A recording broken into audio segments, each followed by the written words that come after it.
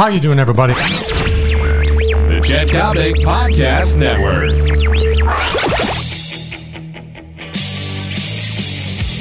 Guess what? Fasten your seatbelt. I have good news about the Illini football team. Game time, long ball time, daily Coppock time. How you doing, everybody? I'm Chet Coppock. Now, what could possibly be good news about the Fighting Illini, a ball club with won the Big Ten victory over the past 2 years? They decided to retain their head coach, their mentor the last 2 years, and that is Tim Beckman. Now, why is that good news?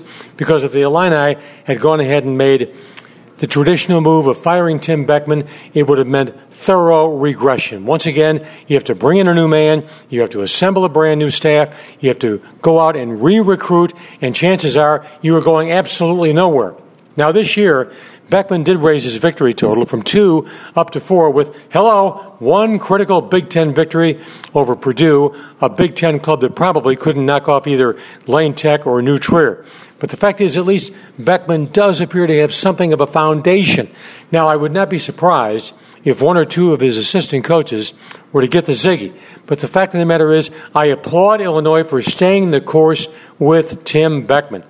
At times, you just got to take the lumps before you have the opportunity to smell the roses. If the Illini fired Beckman, first of all, who are they going to hire? Some guy from Youngstown? Some guy from Akron? Some guy from Boise? Whatever the case may be. You know what? This was just a logical, sane move on the part of the Illini saying, we're going to stay the course. We're going to believe in this guy so he can go out and he can recruit quality athletes with the assurances that, yes, he will be here in 2014. And if he wins 6 ball games and goes to a ball game, he'll be here in 15, 16, and 17. Tim Beckman, congratulations. Illinois, a round of applause.